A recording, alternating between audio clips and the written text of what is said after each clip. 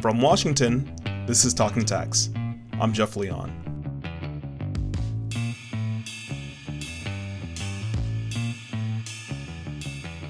It's safe to say that Facebook is in a tight spot. The social media giant has been facing increasing scrutiny and criticism in the past weeks, including congressional hearings spotlighting a company whistleblower, a widespread website outage, and mounting concerns about the company's role in stoking misinformation and widening political and social divisions. But Facebook is also in the middle of a major tax fight with the IRS, which could leave them on the hook for nearly $9 billion if they lose, plus interest and penalties. The dispute concerns the value of intangible assets, such as copyrights and trademarks, which the company transferred to overseas subsidiaries. The IRS claims that Facebook undervalued these assets, a charge the company denies. The trial began last February in the U.S. tax court in San Francisco, but was delayed 16 months due to the pandemic. The trial resumed on October 11th, this time in person at the tax court building in Washington, D.C. Fellow Bloomberg tax reporter Aisha Bagchi and I were able to attend, returning to the tax court for the first time since the onset of the pandemic. As a tax reporter, I realized I actually missed going to the tax court. During last week's sessions, the court heard testimony from researchers, economists, and specialists detailing Facebook's early branding, marketing, and growth efforts.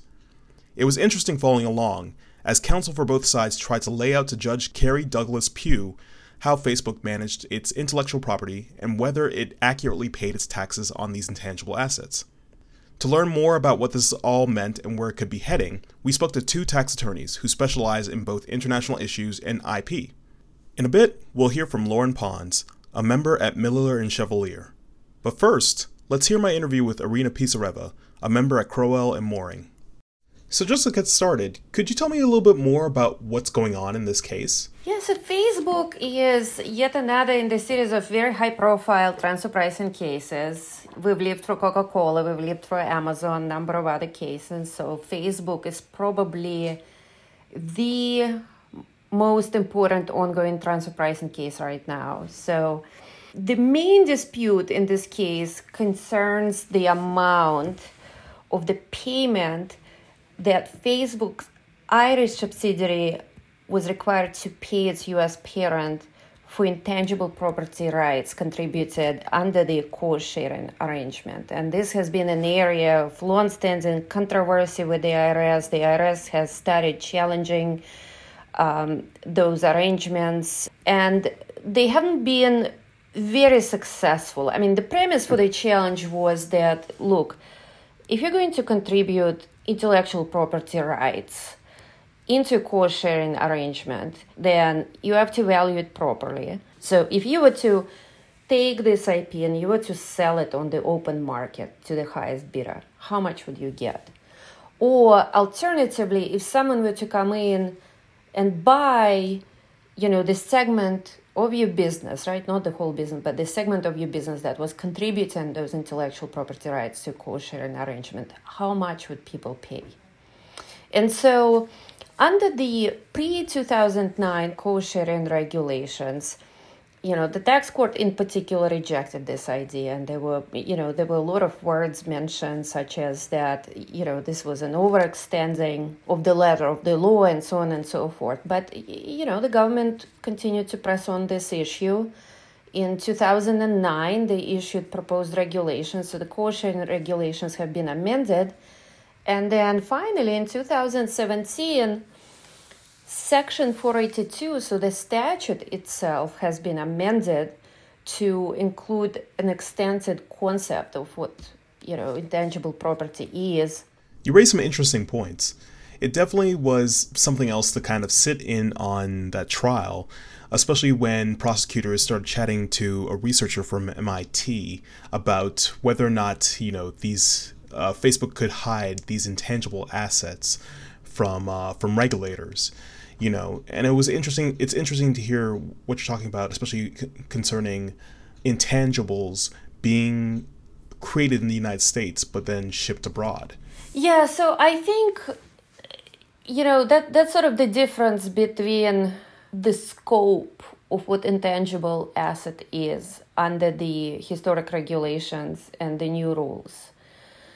I think that the definition over the years has been consistently expanded by the IRS to include the so-called soft intangibles. What the IRS is trying to do, they're trying to say that, look, it's not just this one somewhat tangible product, right? So the software.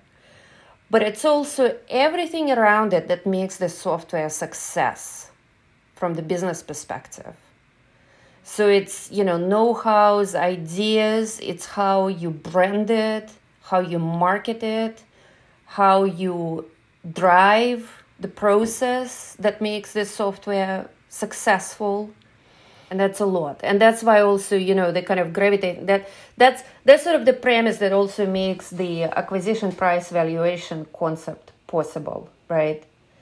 And I think in Coca-Cola's case, it was easy because, Coca-Cola, there is this safe in Atlanta where the secret formula is kept. And it's almost like, we put this safe in Atlanta, the secret formula is there, so it's kind of hard to argue it's anywhere else, right? So I think Amazon and Facebook and, anyone else who is not Coca-Cola, it's a slightly more challenging concept for the IRS to argue. So in a way, it's different from Coca-Cola because there is nothing in the secret safe in Atlanta. But what people are trying to argue is the same, is that the secret source is really in the US.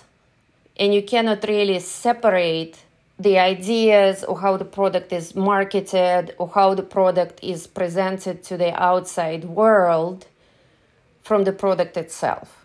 So, Rena, there's been some recent leaks over the past few days stating that Facebook may actually completely rebrand. It may change its name or may do some big kind of corporate shuffles and such like that, partly in response to all the negative press it's been getting over the past few weeks and months. I just want to get your take on that. Would this have any effect on what's going on in this trial? Well, it's like you can, in the old world, of course, we would say that if it's a completely new brand platform, then, it's a completely brand, it's a new thing, right? You would argue it's a new thing. However, the IRS would look at it and they would say, well, we don't really care. Everyone knows it's still you. But, Jeff, I'm thinking with all of the developments on the global minimal tax, I'm thinking how relevant all of this is going to be post 2024. Those type of disputes, they could be like War and Peace or, another great book of the past that we would study when we study, classic jurisprudence, but is it really going to be relevant? That's the question. I don't know. Maybe it will be, because you would still be talking about, there are some pretty hefty valuation points and, it might still be relevant, but how relevant it is going to be, I don't know. That was Irina Pisareva, a partner at Crowell & Mooring. For more on the Facebook trial, let's hear Aisha's interview with Lauren Pons, a member at the firm Miller & Chevalier. Well, maybe I can step back for a second and just ask, what is a cost-sharing arrangement? Why does a multinational company enter into one? Right. So that's a way for related parties to develop intangible property together. So you share the costs and then you split the benefits of whatever intangible comes out of that collaboration in the same proportion in which you share the cost. And so you have identified some what are called RAB shares, or reasonably anticipated benefits, and you split the proceeds of exploiting that co-developed intangible property together. And is it that something has been developed, this intangible property, whatever it is? In this case, it looks like it's applications or forms of software that Facebook has developed, users it's gotten while it's in the U.S., and maybe things to help with developing a mobile app or spreading it. And so when it sends those things, is this right? When it sends those things to Ireland, the U.S. government expects to still be receiving taxes based on the profits that are coming from that, even though they're being used in another country? Well, in this case, what's at stake is what's called the platform contribution. And so there's an understanding that when you enter into a cost sharing, sometimes there is existing IP that will form kind of the basis for whatever comes next, what comes out of this joint development project. And so that is what is at issue in the Facebook case. What has been contributed to the cost sharing arrangement, and what is the value of that IP? Mm-hmm. And are there other cases that have been brought by other big multinational companies challenging IRS decisions in this area? I'm wondering where Facebook's case fits in to what's happening with multinationals in this type of tax dispute. There are. So Facebook is the latest in kind of a line of cases that deal specifically with cost sharing. And probably the most relevant to Facebook is Amazon, which was decided in the Ninth Circuit just a couple of years ago. The difference is that Amazon dealt with old regulations. So the regulations at issue in Facebook are 2009 proposed regs. And then the regulations at issue in Amazon were old 1994 and 95 cost sharing regs. So in the IRS's view, they spend a lot of time talking about network effects. And so their argument is you cannot separate the social platform, what we know to be Facebook, from the user base, because, they rely on each other. Without a user base, the platform means nothing. Without a platform, the user base is just a bunch of people. And so you have to value them together. That is the IRS's argument. And I wanted to ask, my memory is there was a major footnote in this Ninth Circuit decision in Amazon. Amazon won that case. And the footnote is famous because it says, we're holding for Amazon, but these are under, this decision is based on the regulations in force, the 1994-95 regulations. If we were deciding this case today under the 2009 regulations and under the modifications to 482 that were made in TCJA, the outcome would be completely different. Mm-hmm, mm-hmm. So am I right in thinking that no matter what happens at the tax court, this case is appealable to the Ninth Circuit, and that footnote in Amazon is going to be a big thing, that even though the IRS lost that case, it's going to be hanging its hat on what the court said there. Is that right? That is true. So yes, this would be appealed to the Ninth Circuit, given Facebook's tax home in California. And, in its pretrial memorandum, the IRS, rightfully so, references the footnote from Amazon as a way of kind of bolstering its position. It has to reference the footnote. The Ninth Circuit certainly has foreshadowed its thinking on the matter, but the footnote has no precedential value. It's a footnote, and it's dicta, because the issues before the court in Amazon had nothing to do with these regulations. The finding, the opinion didn't turn on 2009 regs. They weren't at issue in that case. Well, can you tell me, how has the IRS been doing more broadly in these cases, dealing with what's called transfer pricing, shifting these intangible assets abroad and trying to value what those are worth and what the taxes should be that come from it? Yeah, so in Amazon, we did mention that the service lost, but I think it is important to note that there are some statutory changes, and part of those changes were made really to give IRS more arrows in its quiver, so to speak. This case is interesting because it really will turn on this network effects kind of argument and whether they're successful with that. Mm-hmm. Well, that gets into my next question, which is, do you expect the outcome of this case to impact other companies? What makes this case significant, if anything?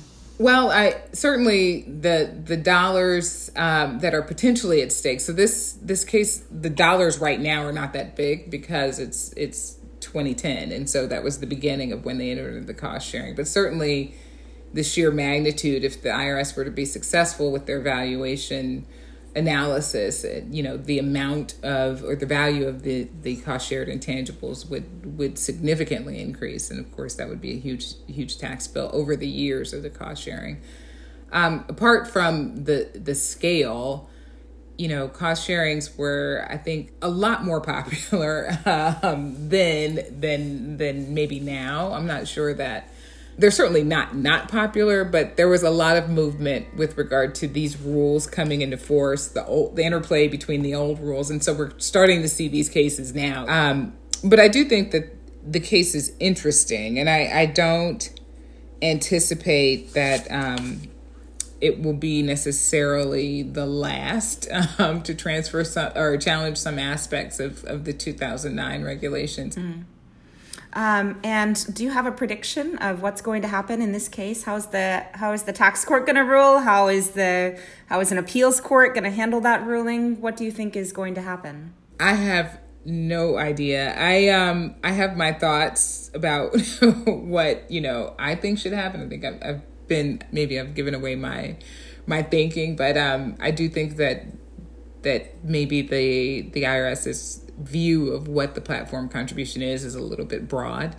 I think this case it's dragged out so long, partly because of COVID, and it has an very extended timeline, so we won't know for quite some time likely, and then the almost guaranteed appeal that will come after it. It doesn't matter what the outcome is at the tax court. Someone is not going to be happy about it. That was Lauren Pons, a member at the firm Miller & Chevalier, speaking with Bloomberg Tax's Aisha Bakshi. Before that, you heard Crowell & Mooring's Irina Pisareva, speaking with yours truly. And that's it for today's Talking Tax. You can find up-to-the-minute news on the latest tax and accounting developments at our website, news.bloombergtax.com. That website, once again, is news.bloombergtax.com. And if you have any thoughts about what you just heard, or really anything else, get in touch with us on Twitter. We use the handle @tax. Talking Tax is produced by myself, Jeff Leon, and David Schultz. Patrick Ambrosio is our editor. Our executive producer is Josh Block. From Washington, I'm Jeff Leon. Thanks for listening. The number of words in the tax code is estimated to be 1 million, about the same length as the entire Harry Potter series. Add in IRS regs, rev rulings, and case law, and it can be a lot. We all need a little help to sort it out. Each week on the Tax Girl podcast, I talk to the best in the business. And these aren't crazy technical dives. They're interesting and easy to digest looks at topics that matter to you. It's all that you need to stay ahead on the most important tax issues. You can subscribe to the podcast for free on taxgirl.com because paying taxes is painful, but hearing about them shouldn't be.